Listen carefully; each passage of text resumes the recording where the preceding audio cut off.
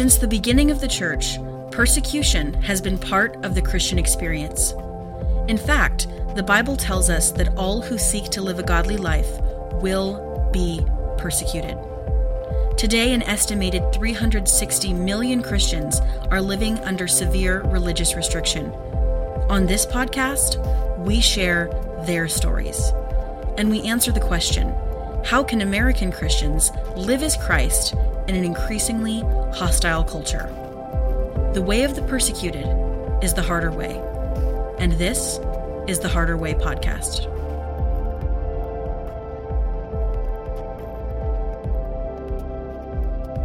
Hi, everybody. I'm Scott. And I'm Maddie, and welcome to the Harder Way podcast. Why, thank you. In today's episode, we are going to be discussing how persecution simplifies our Christian experience. Interesting. So persecution makes things simple. Now, if you study spiritual disciplines, one of the disciplines is simplicity. Yes. And that's really the choice to lead a simple life as a way of pursuing closeness with Jesus or growing closer to Jesus. But we're really not talking about the spiritual discipline of simplicity today. We're talking about how simplicity that's forced upon you by persecution leads to a different perspective on the gospel, on ministry, of the church, and life in general. Yes, so I guess we could say that the Christian discipline of simplicity oftentimes primarily surrounds your material life, right? But when we're talking about persecution giving birth to simplicity, we're talking about spiritual simplicity and the simplicity of the Christian experience of Christians who are enduring persecution. Now, before we even go into this, one of the things that I have observed in the world of spiritual disciplines and just in Christian-y things, Christian-y is a word I just made up. Christianly. Christian things that we do in general is that we tend to overcomplicate. We tend to gild the lily. The lily's already beautiful. It doesn't need to be coated with gold. Yep. Right? And we want to avoid doing that today. We really want to give you, in our discussion of persecution-caused simplicity, we don't want to make it more than simple. Yes, because unfortunately, even when Christian authors and speakers are speaking on simplicity, they complicate simplicity. Yes, fancy words. We want to keep simplicity simple. Right. Because it's not always simple, unfortunately. Because these things like simplicity, they function as things that the Lord uses to make us close to Him, to get us closer to thinking rightly about spiritual things, to get us closer to being like Him. And we have a tendency, these are the nuts and bolts of our faith, and we have a tendency to take those nuts and bolts and think, how can I carve a rose onto the head of the bolt? Yeah. And you can only do so much to nuts and bolts before they become useless. And we don't want to do that today. So that's the end of our podcast. No. All right, that's all we wanted to say. Well, and I want to make a note, too, that when we were talking about these things, this is another example of a situation where outward persecution is forcing Christians into these circumstances. But we here in the United States, for this current time at least, are not in that place. And so this is another example, and we've talked about this concept several times in our podcast, about how Christians who are under persecution are forced to simplify. So they're being forced into a particular form of spiritual growth. But we can choose to do things that will help us get that same spiritual growth now. So we really want to talk about how persecution kind of forces that simplicity, but how we can also have that same simplicity with or without worsening persecution here in the United States. Okay, so let me give you a little thought project, and let's kind of maybe think through. Me or the listeners? The listeners too. All of us. Let's think together. If you were looking for a new church, okay, let's say you just moved to a neighborhood, a suburb or downtown or whatever. Okay. You moved to a new place, and you're looking for a church. Okay. What are you looking for? How do you choose a church? I mean, and you're speaking as Am the I speaking average? for the average, not for myself? Yes. Okay, so being not myself and being the average person, I would say for most people, one of the first things they look at is what programs are available, what types of things does the church have going on. They look at what churches are the same kind of denomination as me, have the same belief systems. Right. They might look at, is the pastor or primary speaker engaging, charismatic? Do I enjoy listening to them? Typically, you're going to see people really interested in what the music is like. Are the singers good? Are the instruments good? What's the music situation? Okay, those good. are probably some of the main things I would say that I think when I've had these conversations with people that I felt people oftentimes are looking for. I'm thinking back to years ago when I was pastoring, and I had a lady call me, and I had a church that was kind of the combination of two churches. They'd merged. And there were a lot of really hurt and broken people from the previous pastors of both churches. And so I was, as a very young pastor, very inexperienced, very lacking in knowledge and ability. And I was trying to navigate this. And I remember a lady called me one day, and she was interviewing me for if we were going to be her church. And she got towards the end of the interview, and she was asking me about programs and about my education and about never didn't really ask any doctrinal questions, which I thought was weird. That is interesting, yeah. But towards the end of the conversation, I just told her, please don't come to our church. You said, this probably is not going to be the place for you. No, I have a name of a great pastor that I know. He has a great church, and he's ready for you. I can't take on one more project. I have 150 of them already. And she was shocked. Why can't I come to your church? I was like, if I answered you, you wouldn't understand. But when the things you were sharing about choosing a church, I think that's really important. Now let's look at the persecuted church. How do you think a persecuted Christian, a Christian where the government has said, you can't be Christians, you can't meet together, you can't evangelize young people, you can't have a Bible, and all those kinds of things, how does a person in that environment, and there's a penalty of, let's say that prison's a penalty, or losing your job, or not being allowed to get food, those kinds of things. What do you think their selection process would look like?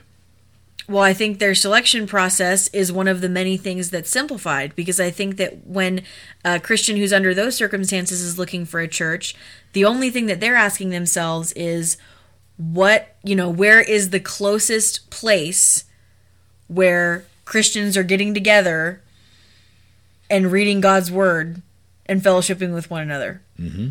And I'm pretty sure that's the only question that's being asked. Maybe can I walk there? Yeah, exactly. Right? It's really, and unless there's something just crazy, unbiblical going on, that's going to be your church. These are the shocking little secrets. of the persecuted church. Even the pastors, oftentimes, I'm Baptist, or I'm Assemblies of God, or I'm, Church of God, or whatever it is. And really, the reason why they are that denomination is because that just happened to be whatever the denomination is where they went to the church. Yeah. And it's not because they were convicted that speaking in tongues is the first initial evidence of being baptized in the Holy Spirit, or that baptism in the Holy Spirit is a second blessing, or that Calvinism is right and Arminianism is wrong, or that we take one cup instead of multiple cups during communion, or we take communion once a week rather than once a month, or not being convinced of any doctrinal all those doctrinal things by necessity have to get set aside. Which actually takes us to our first point, which is that one of the ways that persecution simplifies the Christian experience is that persecution reveals the simple gospel. Right. And the simple gospel is that man is in charge of his own salvation. Oh, wait a minute. Wait a sec. Man has no choice in his... No, wait, that's not it either. What's the simple gospel? The simple gospel is, you can see it very clearly in Ephesians 2:8-9. For by grace you have been saved through faith, and that not of yourselves, it is the gift of God, not of works, lest anyone should boast. Yeah, by the way, why is that 2 verses and not 1 verse? We don't know. We talked about that before. Don't pay attention to the verse numbers. But persecution, by necessity, makes Christians have to focus on that. They have to focus on John 3:16. For God so loved the world that he gave his only begotten Son, that whosoever believes in him should not perish but have everlasting life. people are not able to take the time to focus on these peripheral doctrines or on other matters of preference and opinion. Because here in the United States, obviously people are choosing churches that align with their particular doctrinal beliefs on kind of non-essentials. But sometimes it's just matters of preference and opinion, not even doctrine. So where you have two churches that are the same denomination, and then you might say, oh, well, I like the way that they do their music better, or I like the fact that they take communion with one cup, and I think that's what we should do, so I'm going to go here. Or they use real wine versus Brother Welch's unfermented wine, which is what Welch's grape juice was originally called. So if you're not using wine, you should be using Welch's brand grape juice only, because that's not that cheap, nasty stuff that comes in those preformed cups. That's just a sin against everything. I'm pretty sure that's like, I don't even know what that is, but it is nasty, and it should not be. It's dyed purple for sure. Yeah. That's not its natural color. I can tell you that much. Drink this poison. There's another scripture being fulfilled. What's really cool is that you are forced to move beyond preference. And think about this. I mean, when you go out to eat, or whether, let's say you have a meal at home, you have, what do you want for dinner? Well, I prefer this, I want that. And a lot of us can remember back 30, 40 years ago, especially maybe in the 70s, when times were a lot tougher and there weren't choices. It wasn't, oh, I want this or that, because there just weren't that many choices of what to have. And then we were limited on what your mother could cook or your father could cook. And then there weren't choices like we have now. But now we have so many choices in every aspect of our life. We expect it as Americans to have all these choices. And all of those choices bring confusion. They bring division. They bring arguments and between people. And they bring isolation, one group from another, and these are all over preferential things. But Jesus said in John chapter 17, when he prayed for the believers, the future believers, he said this, I'm not asking on behalf of them alone, but also on behalf of those who will believe in me through their message, that all of them may be as one. As you, Father, are in me and I am in you, it's called the perichoresis, may they also be in us, so that the world may believe that you sent me. I have given them the glory you gave me, so that they may be one as we are one, I and them and you and me, that they may be perfectly united, so that the world may know. Why are they united? So the world may know that God sent Jesus and that he loves his disciples, his followers, just in the same way that he loves Jesus. It says in the scripture that the world may know that you sent me and have loved them just as you have loved me. By being divided through our preferences or through secondary doctrines, and yes, there are secondary doctrines. The primary doctrines are those that lead to salvation. Basically, the answers to the question, who is Jesus and what must I do to be saved? Right. Because even whether you're Calvinist or Arminian or some other variation, you believe that salvation is by grace alone, through faith alone, and it's not of your own. Is it a gift? It is a gift of God.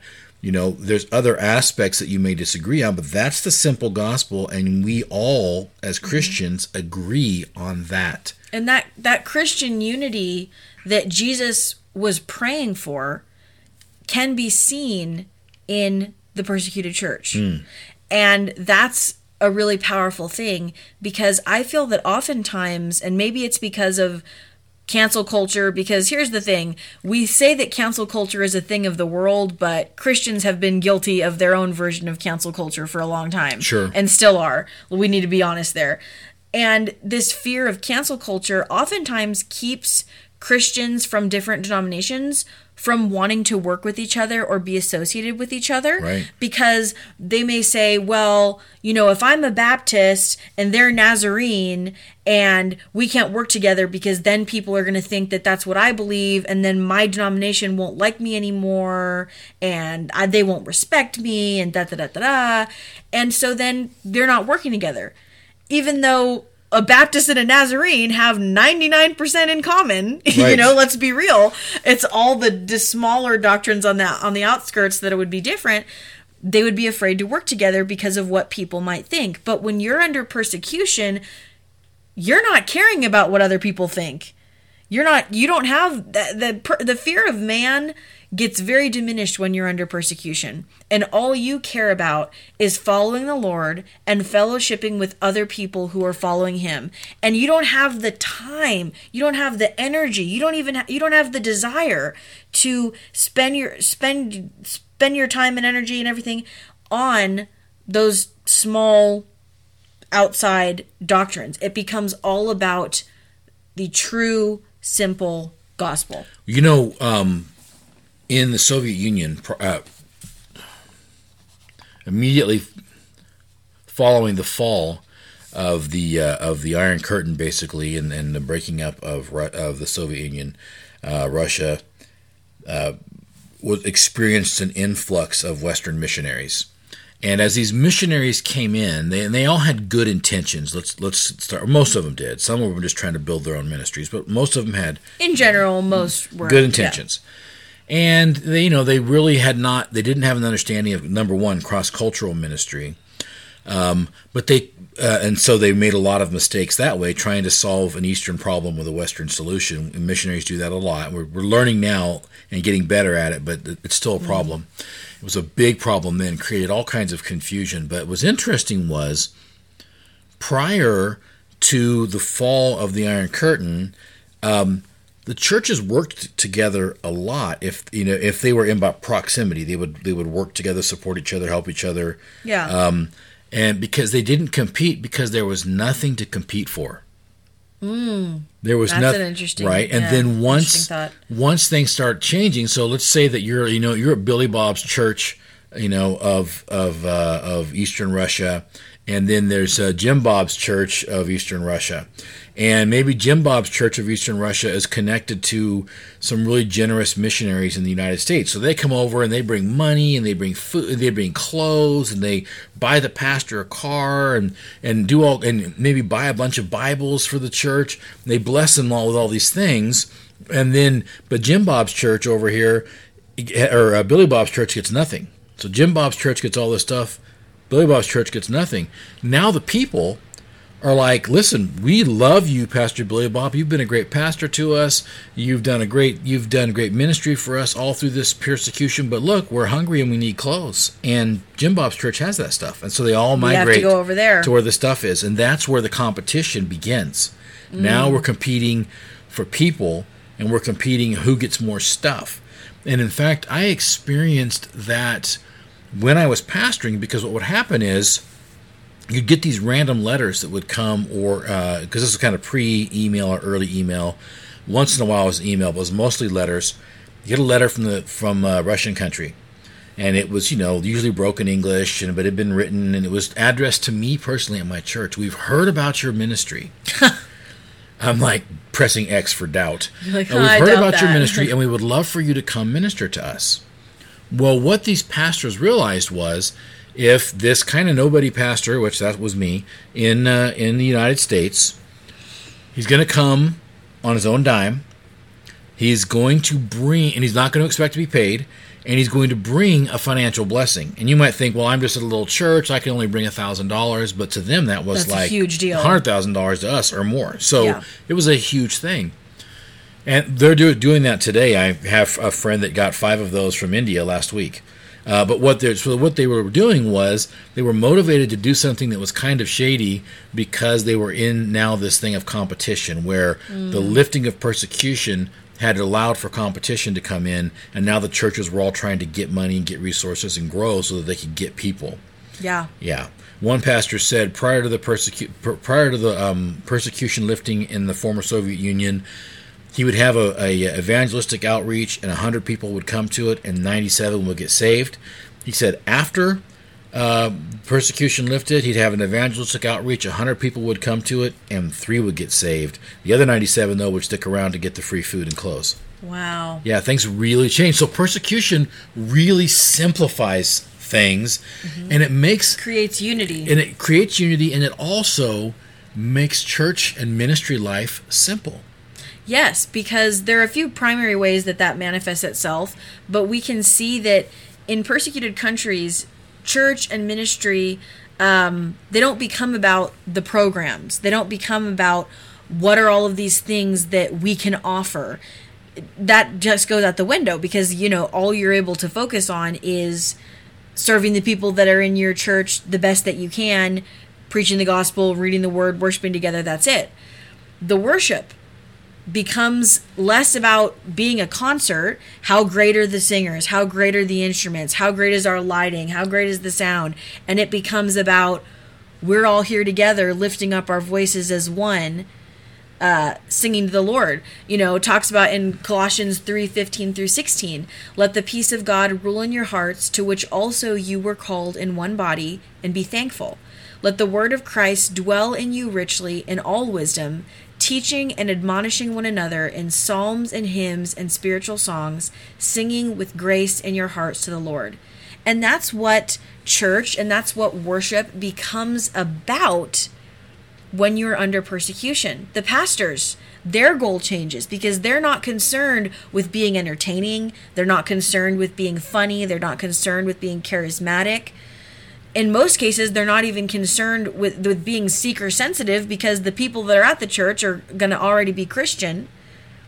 So it all comes down to true and simple fellowship. Yeah, I would add, I'm thinking about church as you're saying that. I'm thinking about how we do ministry, and there's been such a movement in the last 20 years to view. We refer to the people that come to our church as guests. Oh, yeah. We give them kind of the Disneyland treatment. We want to make sure they have a good experience.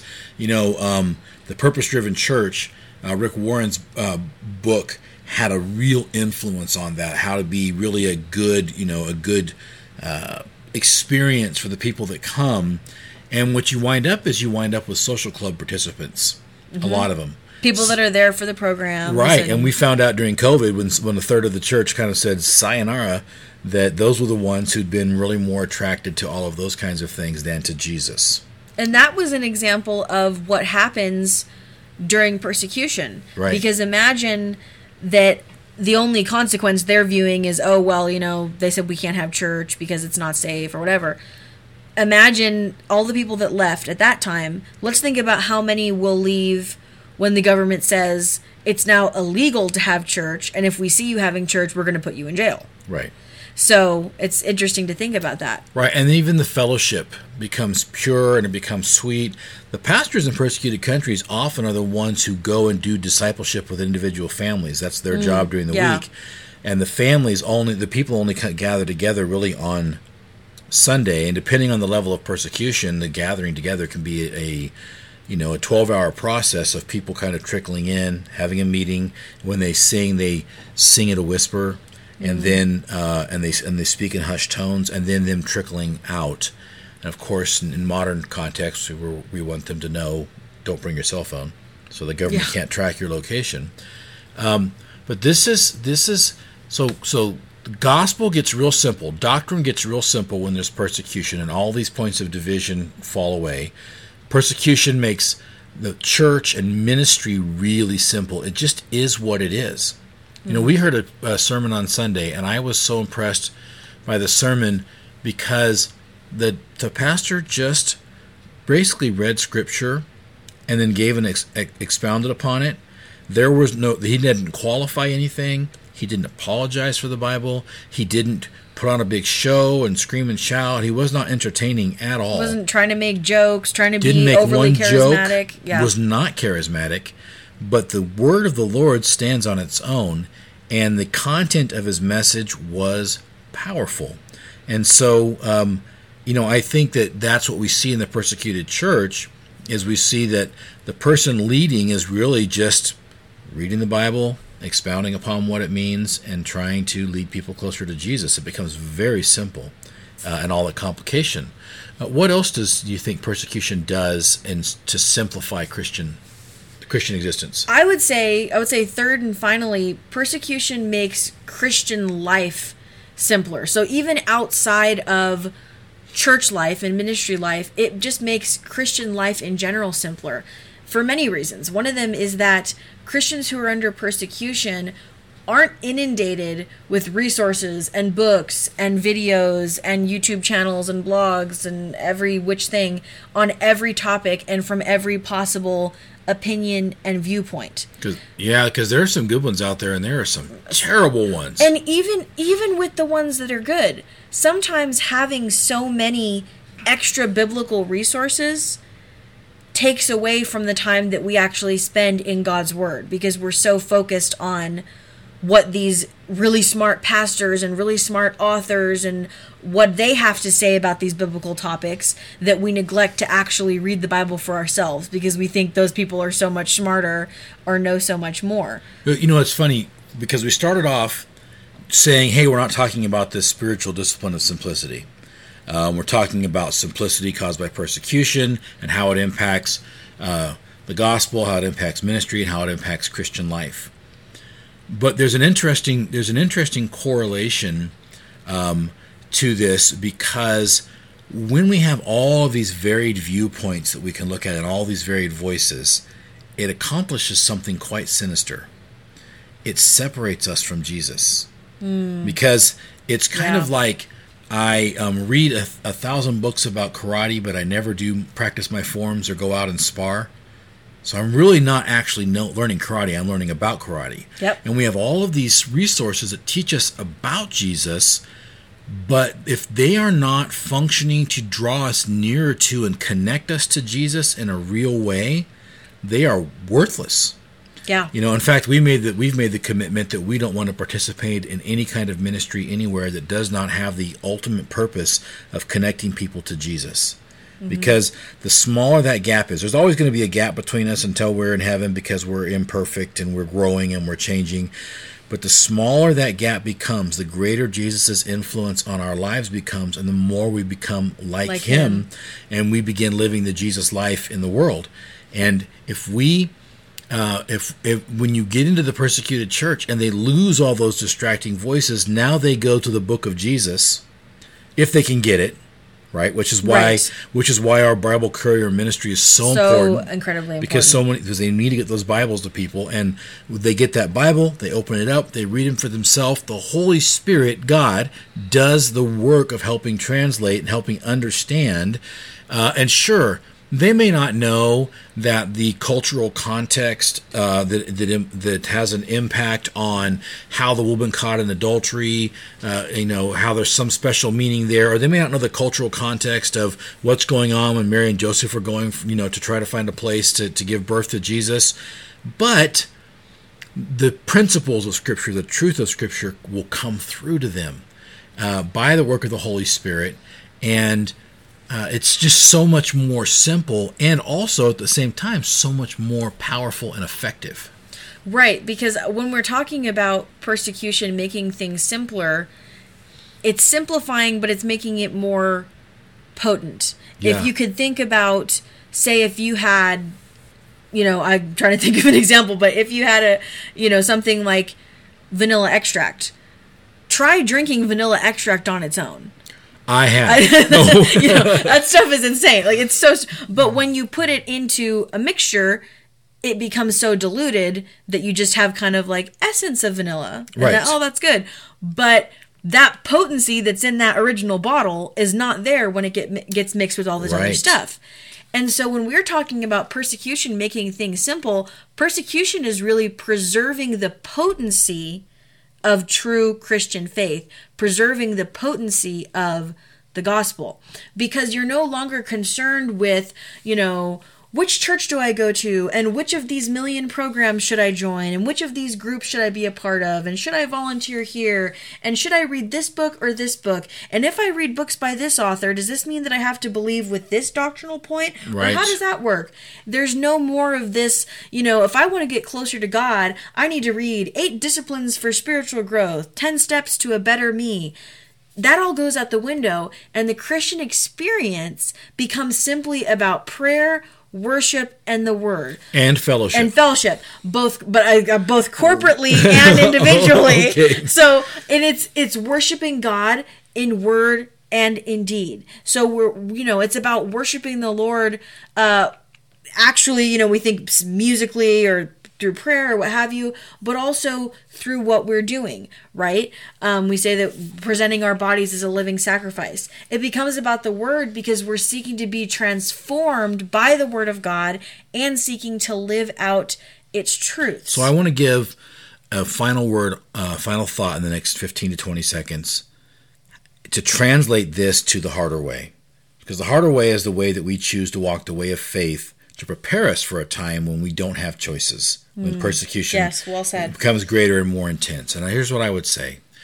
We can choose simplicity now by digging our heels into the dirt and refusing to divide over secondary doctrines, by refusing to be swayed by programs and light shows and those kinds of things, by being faithful to where God calls us to be, by being more concerned with where the Lord wants me to be in church than with where I get the most out of it, to being contributors.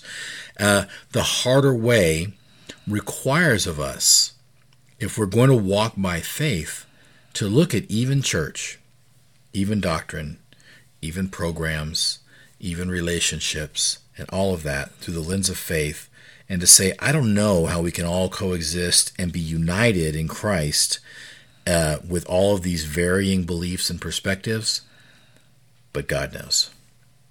I don't know, but God knows. Amen. The 7 words of faith. And I say we should leave it at that. Say God bless you guys, and we will catch you next week. God bless. Take care. Thank you for listening to the Harder Way podcast. If you were encouraged by this episode, please consider sharing it with a friend or leaving us a review. To be the first to know when we publish new episodes, subscribe to the Harder Way podcast on your favorite platform. Until next time, remember the words of Christ. Blessed are those who are persecuted for righteousness' sake, for theirs is the kingdom of heaven.